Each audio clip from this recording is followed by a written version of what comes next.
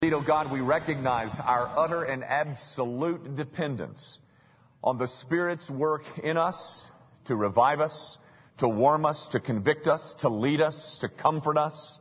And we do indeed pray that the Spirit of the living God would brood over these waters, that He would attend what is going on in this room, and as we leave here, that we might know, that we might sense that what we have experienced is something that has been authored and inspired by your Holy Spirit.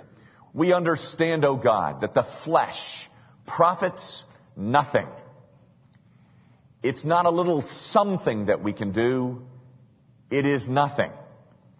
And we pray that by the rich indwelling of your Holy Spirit, that you would call out our hearts from the mundane, the routine, and allow us and enable us to fix our minds on the everlasting, the eternal, the infinite.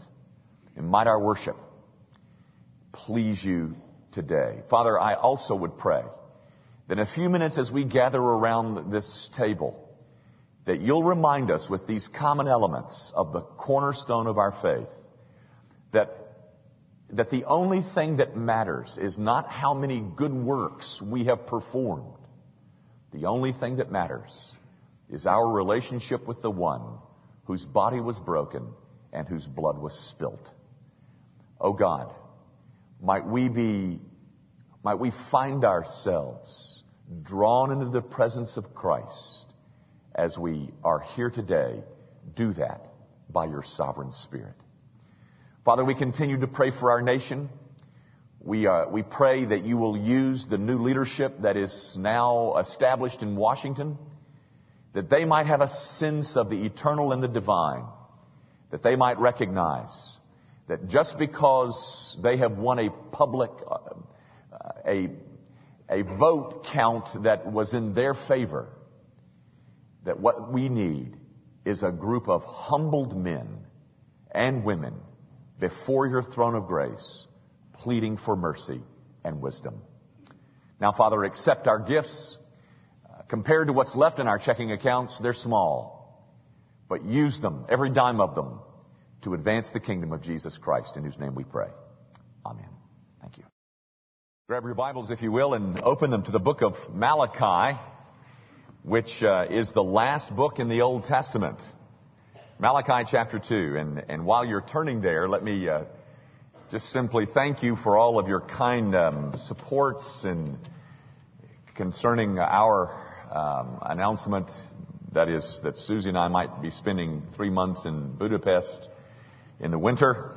I can tell you that since last Sunday, there are some things that have muddied the waters a bit.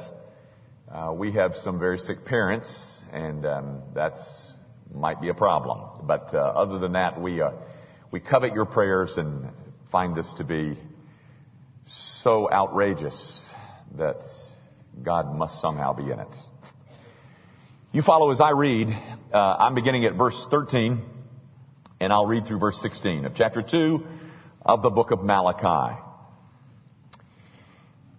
And this is the second thing you do. You cover the altar of the Lord with tears, with weeping and crying, so he does not regard the offering anymore, nor receive it with goodwill from your hands. Yet you say, for what reason? Because the Lord has been witness between you and the wife of your youth, with whom you have dealt treacherously. And she is your companion and your wife by covenant. But did he not make them one, having a remnant of the Spirit? And why one? He seeks godly offspring. Therefore take heed to your spirit, and let none deal treacherously with the wife of his youth. For the Lord God of Israel says that he hates divorce. For he covers one garment with violence, says the Lord of hosts. Therefore take heed to your spirit, that you do not deal treacherously. The grass withers and the flower fades, but the word of our God endures forever. Gang, we're in the 6th of 7 sermons on discussing the topic of marriage.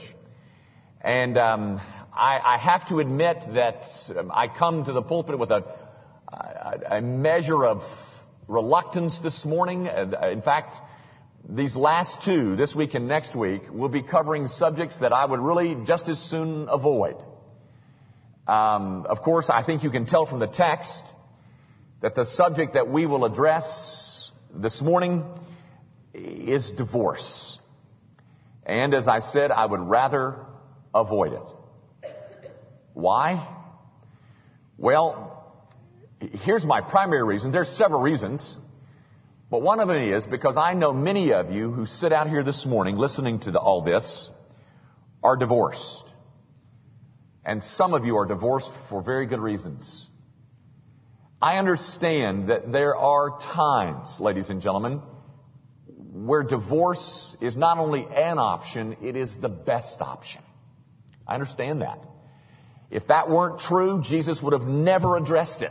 He would have never included it in the New Testament.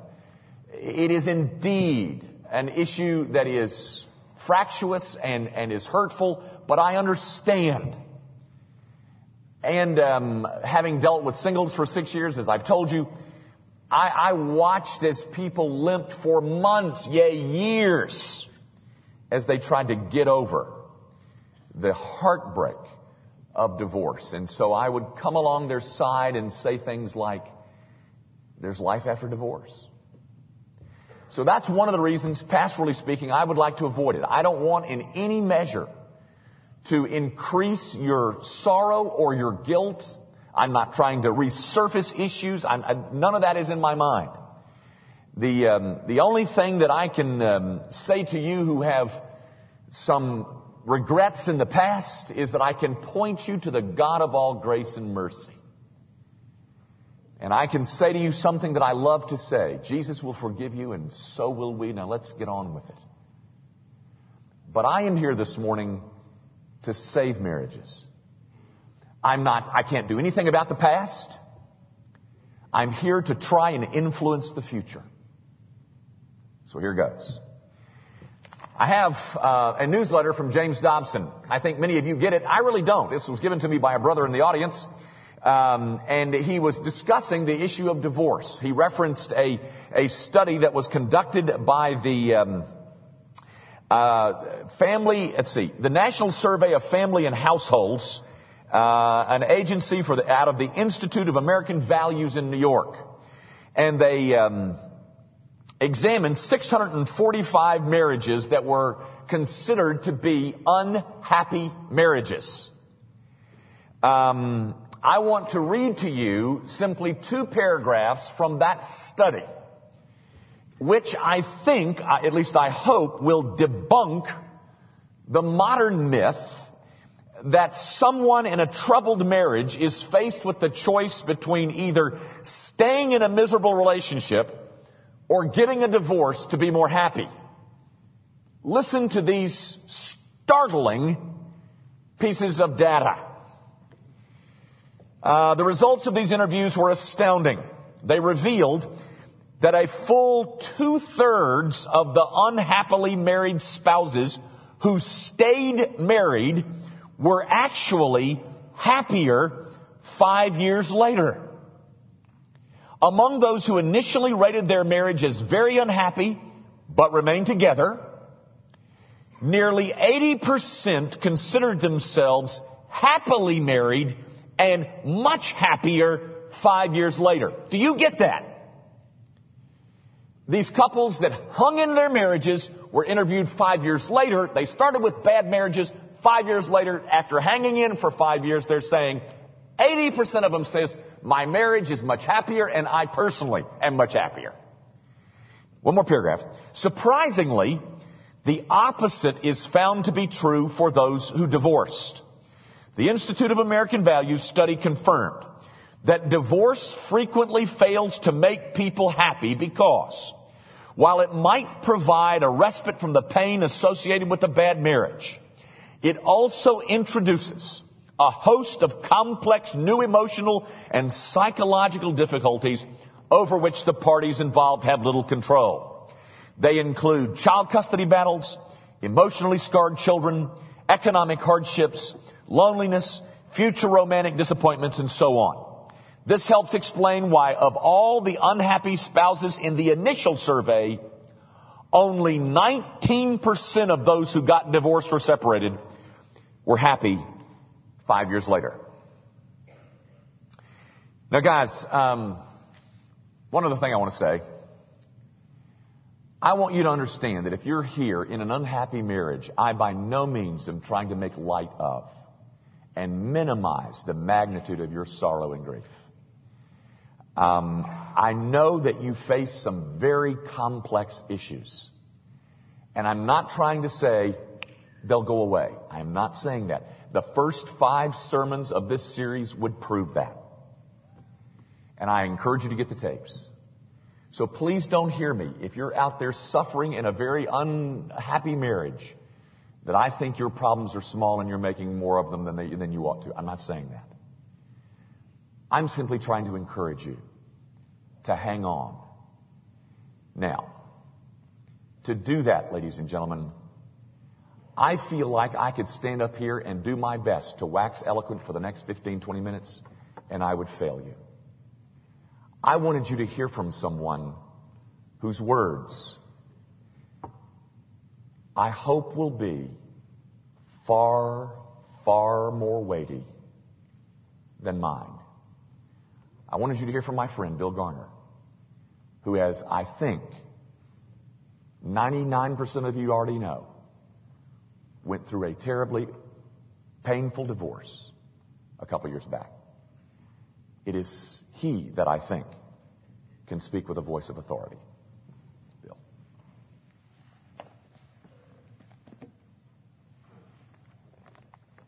Well, my family's praying for me. I hope you are too.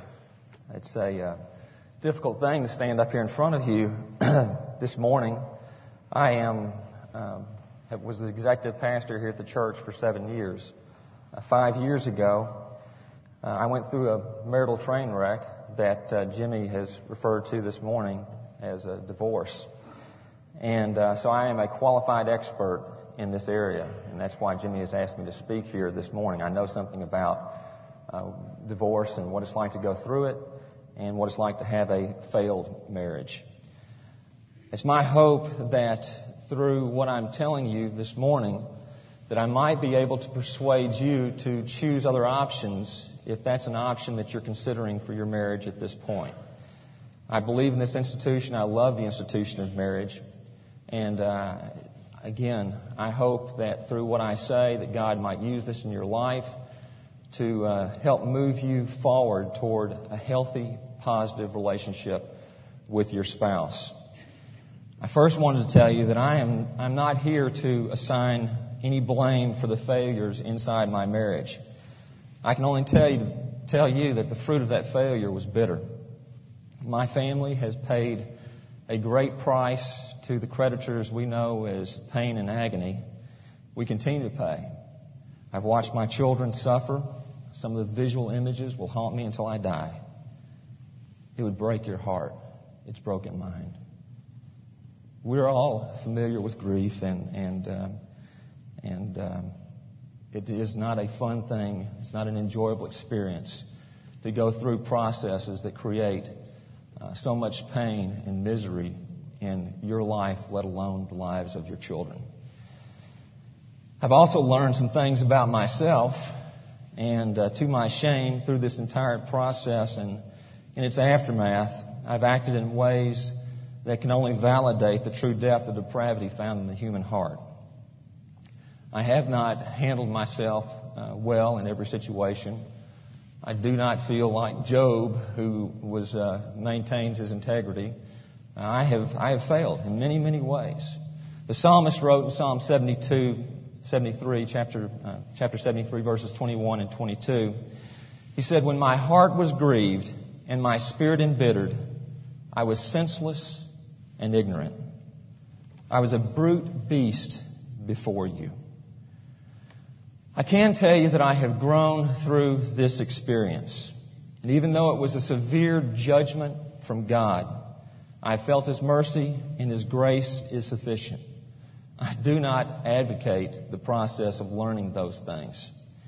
I don't find that we are to choose sin or failure as a means for grace to abound. We can experience grace and mercy and learn things without going through the severity of the things that I went through. I promise you that. I know that God is using me. I feel like God is healing my life at this point.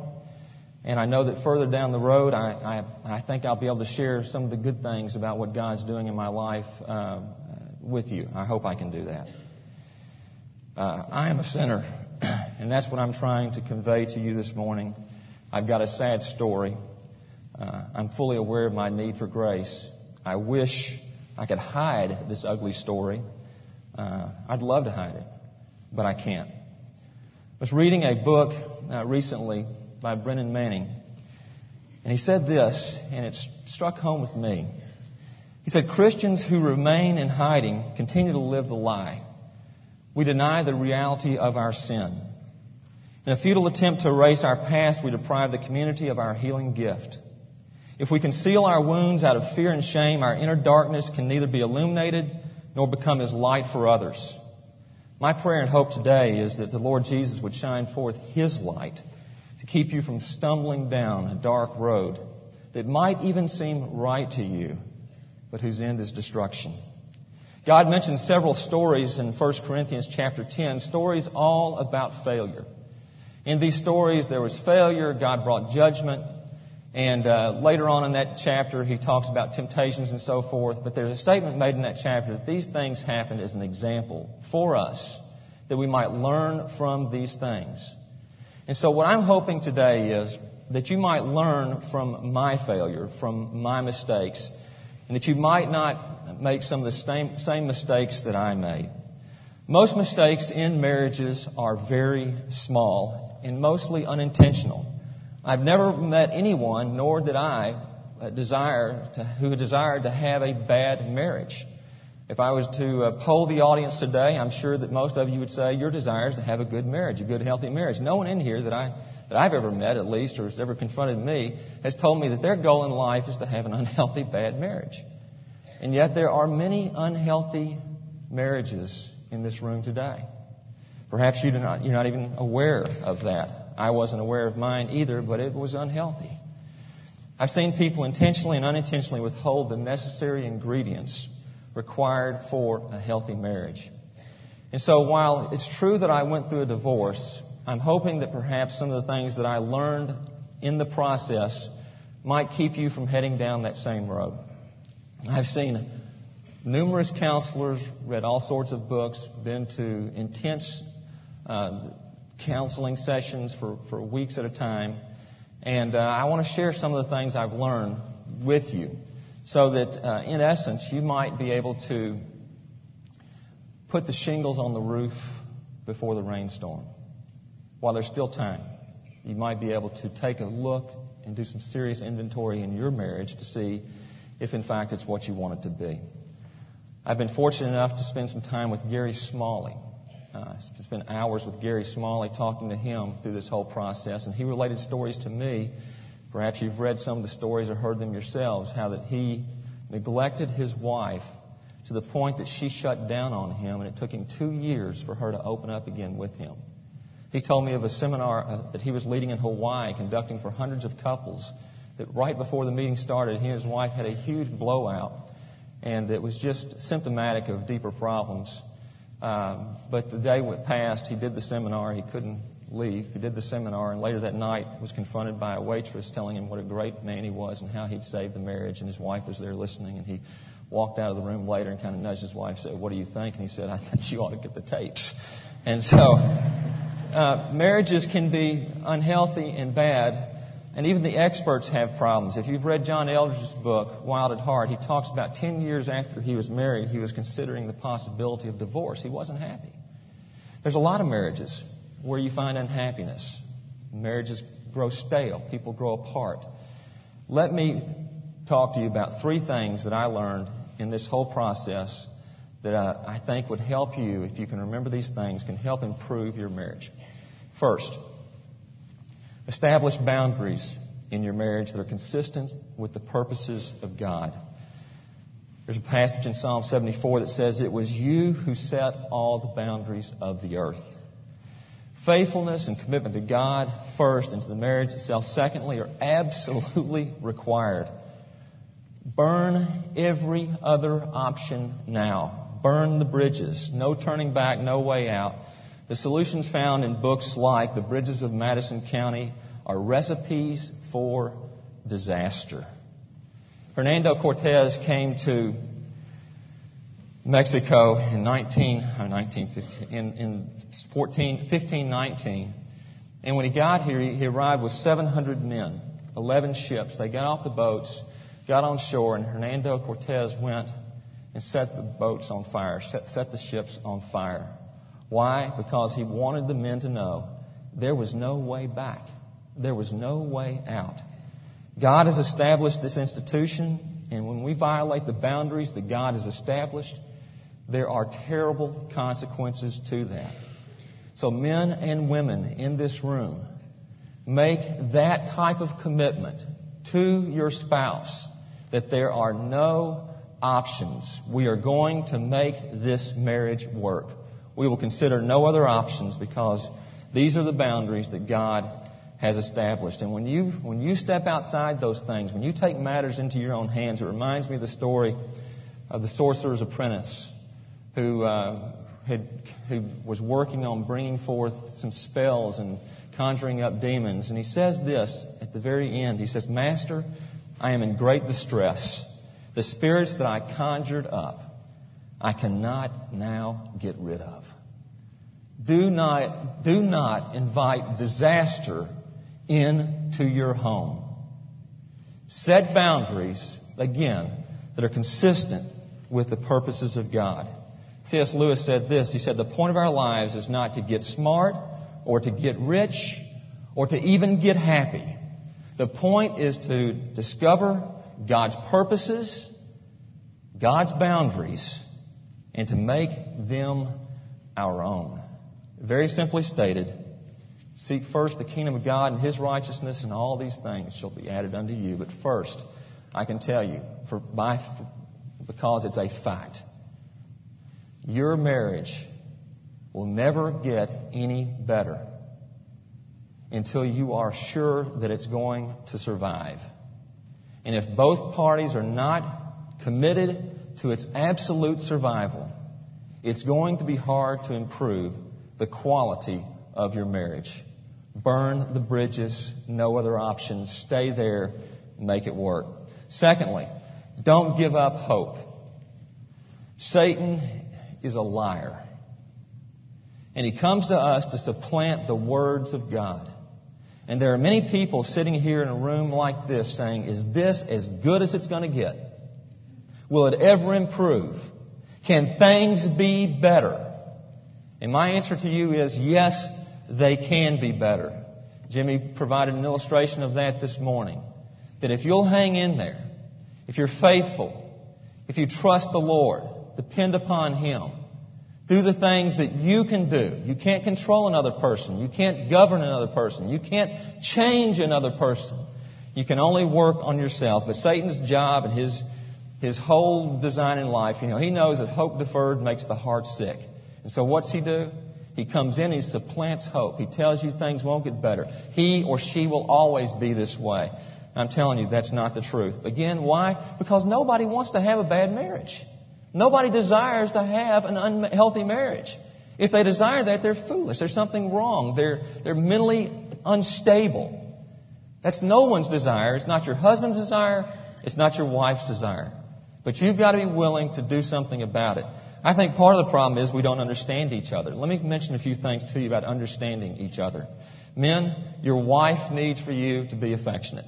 She needs that from you. She needs your attention. She needs for you to pursue her at the expense of other things in your life. Maybe your hobbies. Maybe some of the desires you have. She needs that from you. She wants to be the beauty. She wants to know. She needs to know that you think she's pretty, that you think she's smart, that she does a good job as a mother, that she's a good person. She needs to hear these things from you. And it's hard sometimes to do that. But she needs those things from you. She wants you to come home. and tell her that you love her. She wants you to call her occasionally from work just to tell her, I was thinking about you. She needs all this from you, and it's not all that hard to give it to her. But those are some of the things that she needs. She needs to be the beauty in your life. And she needs to know that you are pursuing her. And she needs to see it demonstrated in small ways. She needs romance. She needs flowers. She might not like chocolate. Give it to her anyway. Do things for her, small things. It doesn't take great things. Typically, it's small things. Women, your husbands need to know this. I'm not real good with the women because I'm not one. But I've read about these things. With the men, I can tell you what men need. Your husbands need to know that he's enough. They need to know that. He is enough for you. That you find satisfaction in him. You know, most men are afraid. I've read this and I agree with it, but most men are afraid. They're afraid that when it really comes down to it, they're afraid that they won't have what it takes. That's the way most men are. That's the way most of us are. I know that's the way that I am. When it really comes down to it, there's a fear that what I got isn't very much, and it probably won't be enough. But he needs for you to believe in him, to honor him, to respect him. He needs to know that he can do it and that you believe he can do it. You know, I think men are afraid to offer what they have because they know down deep inside again in their guts that they might fail. Eldridge said this in his book, Wild at Heart. He said, I married my wife without ever resolving or even knowing the deeper questions of my own soul. Sound familiar? Suddenly, the day after the wedding, I am faced with the reality that I now have this woman as my constant companion, and I have no idea what it means to really love her, nor if I have whatever it is she needs from me. What if I offer her all that I have as a man, and it's not enough? That's a risk I was not willing to take. My strength was being called for, and I really doubted that I had any. Eldridge also says this later on. He says, one problem, the biggest problem between men and women is that we men, when asked to truly fight for her, hesitate. It's not because we don't want to. It's not because we don't love you. It's not because you're not the beauty in our lives. It's because we're still seeking to save ourselves. We've forgotten the deep pleasure of spilling our life for another. That's who men and women are. And understand there's a big difference there in terms of who we are. And that's okay. Differences are good. The third thing that I wanted to say to you before I step down is communicate with each other. Life and death are in the power of the tongue. Truly. Communicate with each other. Ladies, don't assume your husband knows what you're feeling. He doesn't. Men read newspapers. They do not read minds. You have to communicate directly with your spouse and tell him where the cuts are.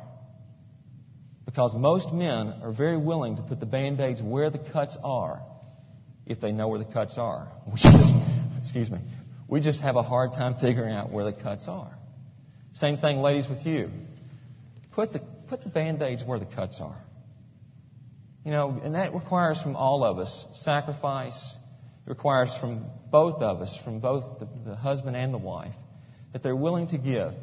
And that's the last thing I would say about marriage is that a healthy marriage is all about give and take. Most marriages go bad when somebody decides they're not willing to give or take or forgive any longer. These are the words that I wanted to share with you this morning. I hope that they benefit you. I do not advocate divorce. I am a 45-year-old man who stands before you, the last person thinking he would ever be standing here talking about divorce.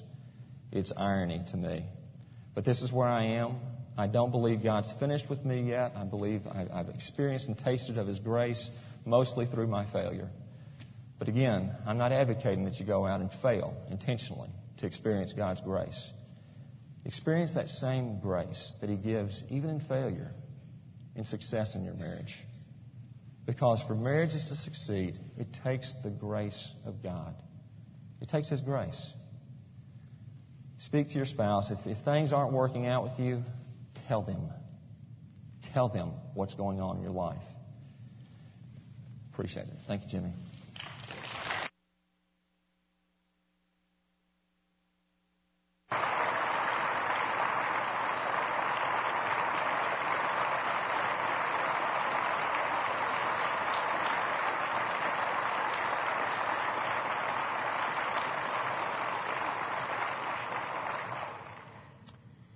I hope that those words will be far weightier than any I could have produced. I add only this: do the right thing long enough. May we pray. Our Father, indeed, it takes grace to make a marriage work, but we live by sheer grace.